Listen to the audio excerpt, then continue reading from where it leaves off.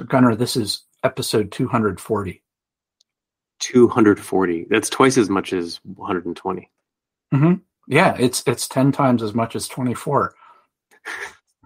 So and half as many as we probably should have done. Yeah, right. Yeah. But it's holy cow. Who would have thought we've been I think we're coming on 10 years pretty soon. I think we're getting there. Yeah, that's right.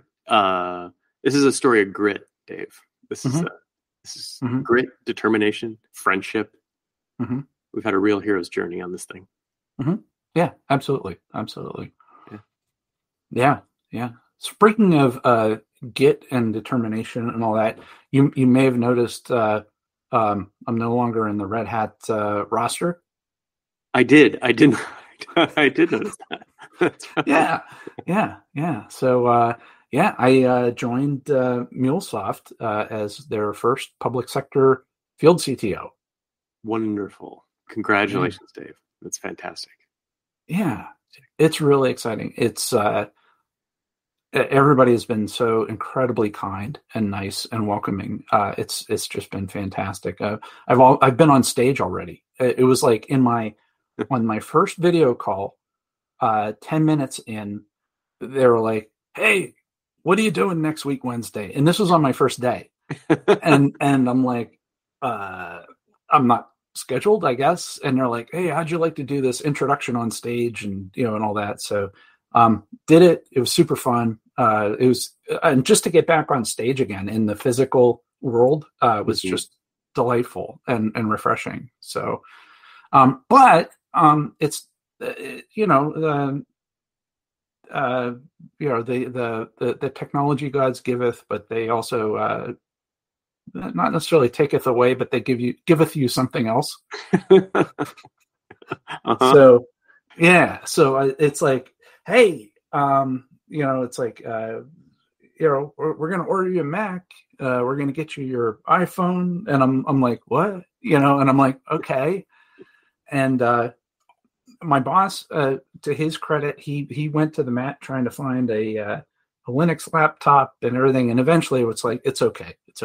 And so it's like, I'm sort of like deprogramming myself. Like I'm waiting, like I need to have like an Apple Store van, like pull up and then put a hood over me and like take me to like a Genius bar and like strap me down and reprogram me. But holy cow, I'll tell you what, going from, just the keyboard shortcuts is one thing, is just, and the keyboard itself, differences like the placement of the control key and all that has been a challenge. And then the other thing, I'm surprised with the iPhone, it's like, I'll tell you what, I think that the Chromebooks and Android is more Steve Jobsian than the iPhone and the Mac, just in terms of polish. And I think it's just because it has a lot less technical debt and cruft to drag along,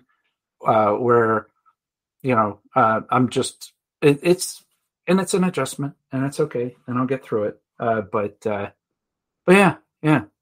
Man, RIP your DMs now. You just launched a platform war. Yeah, right. So and we didn't even start talking about VI and Emacs yet. So what is there? Can you give an example of the kind of polish you were seeking and not getting? Yeah. So, holy cow, Pocket is a great example where not everything I can, and not like, I'm so used to like any app I could share something to Pocket, right, in Android. Whereas on iOS, it's like very few apps allow me to do it. And then it's also the Pocket app itself just seems to be far behind in terms of like, there's no ability to sort the articles by duration. And yeah, but on Android it does. But then, it's also the user experience on the Android, where it's like you just drag and swipe to the right to like go back. And whereas sometimes it works on some apps, on some iOS apps, sometimes there's a little button, like a left arrow in the upper left that you got to click on. Very inconsistent.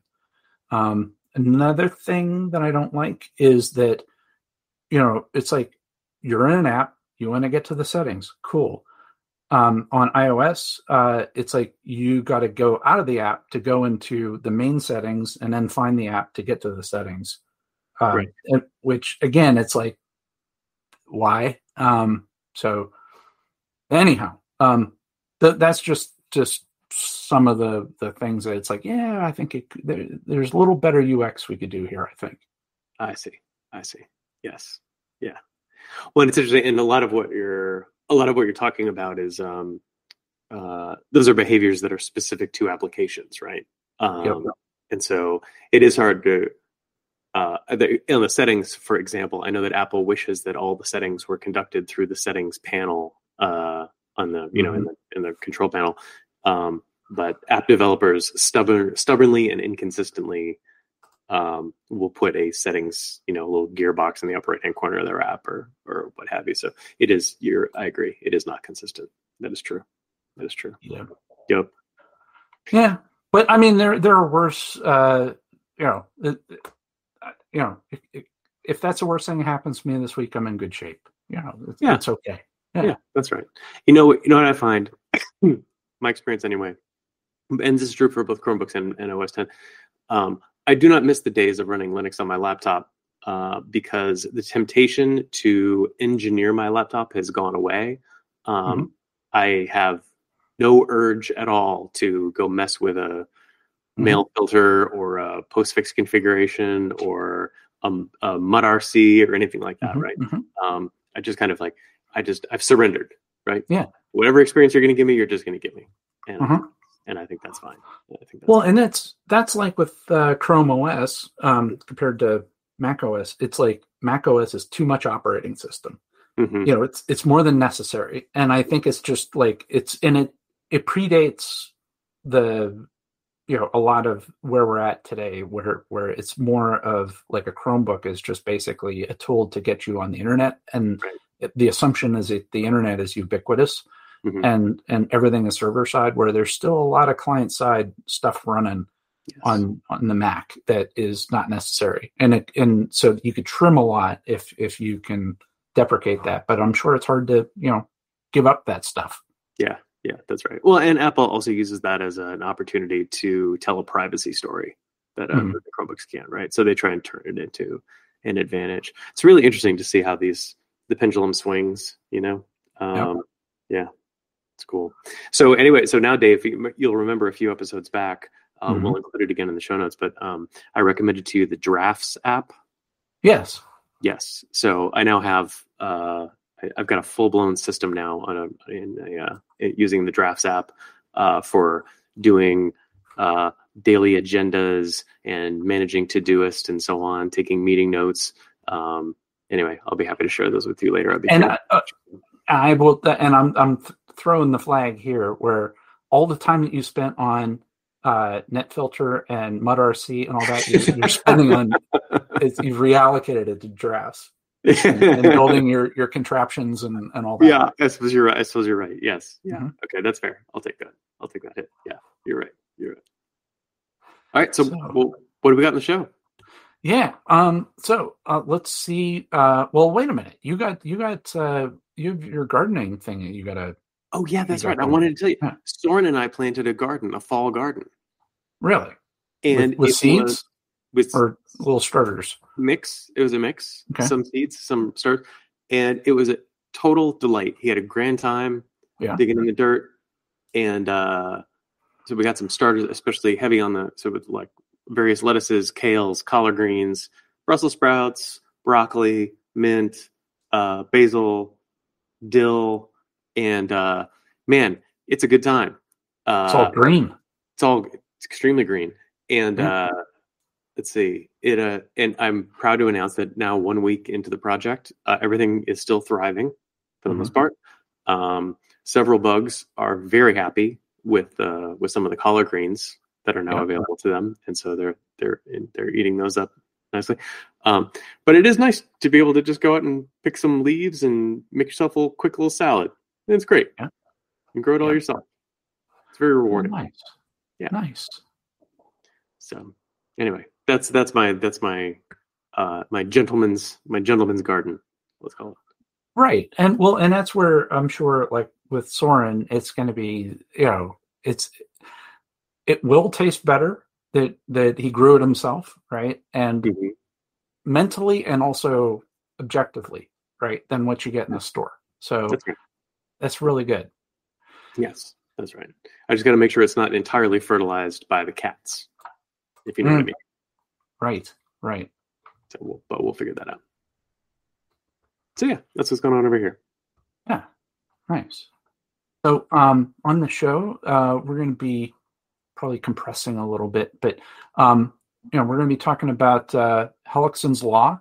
We're going to bring that back and help us with the SEO, so we ultimately get our Wikipedia article created. And then also we'll talk about LARPs. There's a LARP in Poland. All right. Yep. I love a good LARP. Yeah. All right. Yeah. So where do we need to send people for all the show notes and good stuff like that? Oh yeah, for the link to my beloved Drafts app, they can go to dgshow.org. That's D as in Dave, G as in Gunner, show.org, and on Twitter at dgshow DOTORG. Mm-hmm. Okay.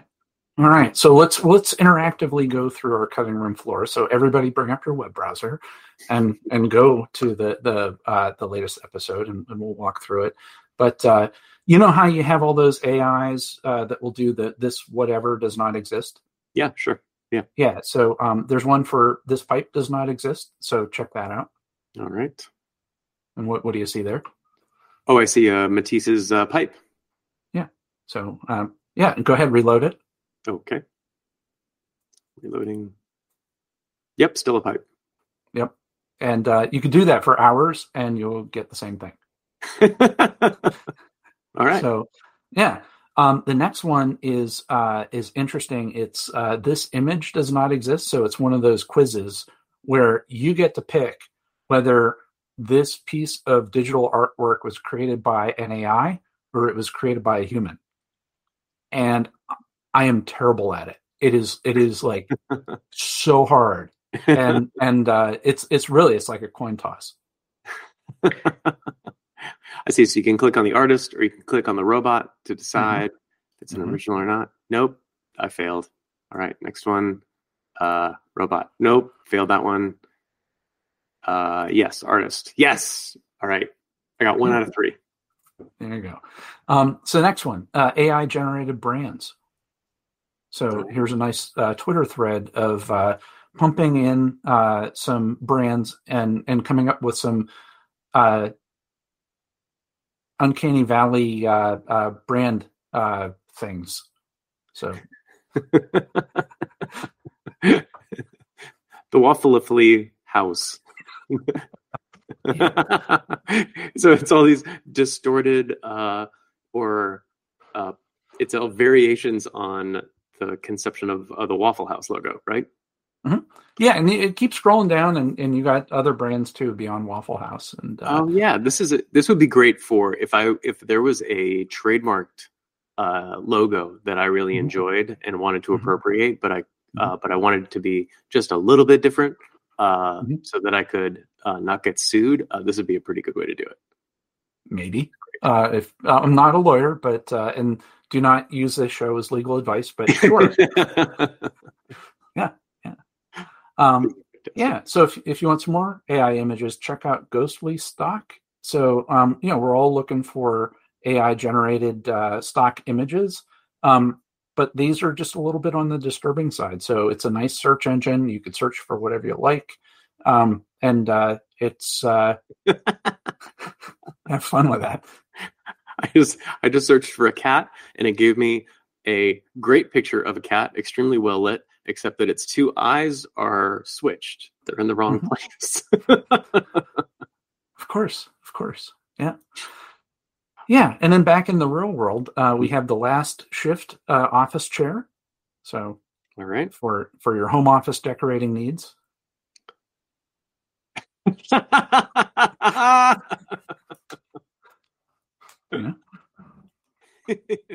Should we explain what I'm looking at here? Yeah, go for it. So if you were to take a coffin and then bend it at a right angle twice so that it was in the form of a seat, this is what I'm looking at. Yeah, and they have like a whole conference room of them and everything. So it's great. Use that for the that'll be the job interview room, right? Yeah, exactly. Or new hire orientation. Yeah. Right. Yeah. Welcome. Yeah. So, and then there's the motorized gaming bed. So number one, I never heard of a gaming bed, but I guess they exist. And this one's motorized. Oh yeah. So you can, the bed will sit you upright, and then I guess you just press a button or turn a crank or something, and the bed will gently turn back into a bed, and you don't even have to leave your position. And then just exactly, that's cool. Yeah, all you need is like a bag of Doritos and a mayonnaise jar, and you're like good to go. So, yeah. And then this is made by the same people that make this. I think it's a Japanese desk tent. So I'm sure Soren has something similar to this. Like my daughter had like a Blue's Clues one where it's like it unfolds and then you could make this inside tent. Yeah. You know? Sure. Yeah. Yeah. But it's all black and it's a way for you to like isolate. So for all the with the open office plans, right? And you want to be able to have a nice place where you can do some deep work. There you go. And the video review is great in terms of like their take on it. And then the last two we got. So if you like Dr. Dre, but you also like medieval music, here you don't have to choose. You get a little bit of both. So you get the medieval version of Dr. Dre, and then I showed you this one too. It's a nice video of Rage Against the Machines. It's a cover of their song "Killing in the Name," performed by the North Korean military chorus. It's great. It's great. Yeah, and watch that, and it's a total jaw dropper. And then it's like if you watch the link after that, it'll make sense. But it's like holy crap. So recommend everybody check it out. It's great. Excellent. Yeah. Okay, Hellickson's Law. Yeah. So do you want to, for those that have joined us around episode 50 or later or so, they probably don't know what Hellickson's Law is because we haven't talked about it in a while. Do you want to give us a recap, re-explainer of it? Sure. So this is from our experience in government, especially in the days of the Obama administration, when the government was trying to get its arms around open source software, get comfortable using open source software. And so we suddenly had a lot of guidance about open source software being published, and a lot of it was bad. It was not well thought through, and in large part because producing rules around the use of open source software suggests that open source needs special attention. And so Hellickson's Law argues or posits that there is no need for special attention, and any rule that you are going to levy against open source software is a rule that you should levy against any kind of software, proprietary or open source. So I think the law, properly formulated, the law says any open source software policy can be improved by applying it to proprietary software as well. Yeah, and even the simpler way is like do a search and replace for open source software and just change it to software. Yeah, that's right. Right. Anywhere you see the word open source software, just change the word to software, and it's probably will turn it into a better policy. That's right. Yeah, which is counterintuitive, and it's like, what are you doing crossing off open source? But that's the thing, right? It's like, why should you treat it differently? And but then it's like I saw this article that, and there's where somebody, it was a national defense authorization bill, which was passed on July 14th. I don't know where it stands now, but it talks about where there's a requirement that says a certification that each item listed on the submitted bill of materials is free of all known vulnerabilities or defects in the product or service. And it actually calls out open source. Yeah, not great. Yeah. Well, not great for two reasons. First, it violates Hellickson's Law by calling out open source, right? Yep. So as somebody who publishes software for a living, I can also take issue. There's also a second issue here, which is this notion of known flaws, right? So you can't warrant that your software is going to be free of any flaws, of course, right? Nobody can promise that the software is without flaws. But the idea that you are shipping software without known flaws is meant to make it okay. In other words, like if you know that there's a bug in it, you can't ship it with a known bug in it, right? Which on the surface sounds perfectly reasonable. However, that is not the way that the world works, because resources are finite and attention is finite. And there are all kinds of, I'll use an example of like low impact CVEs or moderate impact CVEs, and software ships all the time without having fixed a low or moderate CVE because the bug isn't that serious. The bug is unlikely to get triggered. The bug is a nuisance more than an actual flaw. And so this would be compelling a great deal of what is frankly unnecessary work in some cases. So I'm anti. Write me down for a no on this one. Yeah, and that's going to make software fiendishly expensive is what it's going to do. Right. And it's also, it adds risk. Like every time you change the code, whether you're fixing it or, the fix could add risk. The fix could make it worse. Right. And we've seen that happen before too, with, like the rush with some of the Spectre and Meltdown things, that required, fixes to the fixes and because things were rushed. And, and like you said, it's like, I think like you got CVSS scores and, you want to weigh that in your own environment.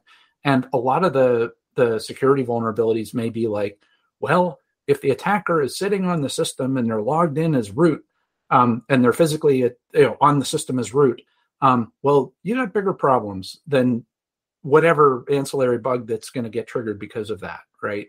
And so, and I've seen it too, where a fix could actually make things break, right? And the other part is the like what you said, it's going to make the software more expensive unnecessarily. And the first thing to me that came to mind was like the $800 toilet seats. Yeah. And it's because it's like, oh, they have to be mil spec and they got to have all these other, all these features with them and all that. And in order to meet the spec, the toilet seats cost $800, right? Yeah. Yeah. And and when I was searching for just confirming that, yes, the $800 toilet seat thing is a real thing, I did come across, fun fact, there is a Brondell S1000 eSwash 1000 elongated bidet toilet seat with remote control. It's list price $950, on sale for you today $599. That's the market at work. So what you're saying, it's been in the price curve. Free markets, baby. I really like the idea that somewhere there's a B-52 with a bidet in it, and a remote control that's hardened. And yeah, and it's great. And it's not wireless either. It has to be a hardwire Tempest grade. Yeah. Right. So you can't do a Tempest scan on it, right?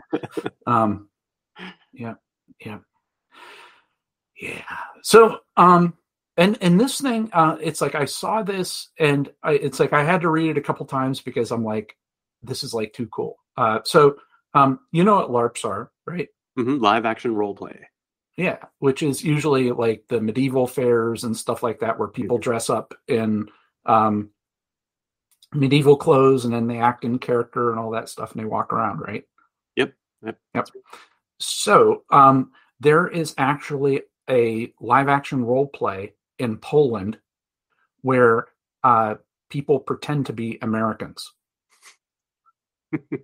specifically from Ohio. This is great. Yeah. So they turned this holiday resort in Poland and in a forest into an American trailer park. I think they got a meth lab in there. And they have 28 hours at a time is when they do it. And then a lot of it was that people were just fascinated by things like Stranger Things and X-Files, like all the, so that there's a vibe of that going in terms of Men in Black arriving and stuff like that. But yeah, and then it's like some of the replies were like, there was one guy, he said, as an Ohio-born guy myself, not bad. Extra points for the Browns jersey. So there's actually a guy in a Browns jersey. Cleveland Browns were in it. They came up with a script that's 700 pages long. Wow. So yeah. And when I thought about it is, like, do you know what Dingus Day is? I don't. Okay. So you know how you have like Fat Tuesday, like before Lent, and in Christianity, there's like Fat Tuesday where with Lent starts on Ash Wednesday. So Fat Tuesday is the day before everybody gets all their drinking and partying out of the way, because they're going to be 40 days worth of sacrifice, right? Dingus Day, and then the Ash Wednesday goes until Easter Sunday. Easter Sunday happens, then you have Easter Monday, where all the sacrifice is over with, and it's game on. And you have Dingus Day, which is like a Polish holiday where it's like, hey, all the sacrifice is over, it's time to party. And so there's a thing called Dingus Day, celebrated by Polish people around the world, and there's one in Cleveland. And so what I was thinking is that what would happen if they celebrated Dingus Day with all the Polish stuff in the Ohio LARP in Poland? Right. You get a recursion. Yeah. I love it. And then there's also a Polish village in Parma and outside of Cleveland as well. Yeah. So you could have the Polish village in Cleveland dressing up as Americans. Pretending to be Polish or celebrating their Polish heritage, right? Yeah, right. Yeah. But in Poland. Yes. Oh, that's great. That's a good sign me up.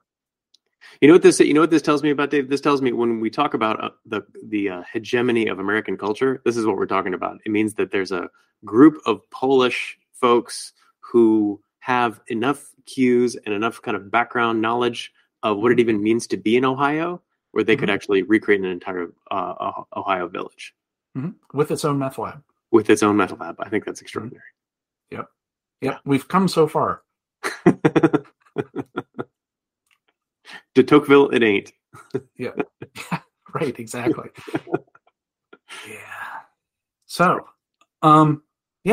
so if people need to, like, if you get a home office stipend, and you need to order one of these last shift office chairs or a motorized gaming bed, and you want to listen to some either medieval music of Dr. Dre or North Korean military chorus doing little Rage Against the Machine, where should they be going? Oh, they should go to dgshow.org. That's D as in Dave, G as in Gunner, show.org, or on Twitter. Send us slide into our DMs over on DG Show, DOTORG. Nice. All right. Well, thanks, Gunner, and thanks everybody for listening. Thanks, Dave. Thanks, everyone.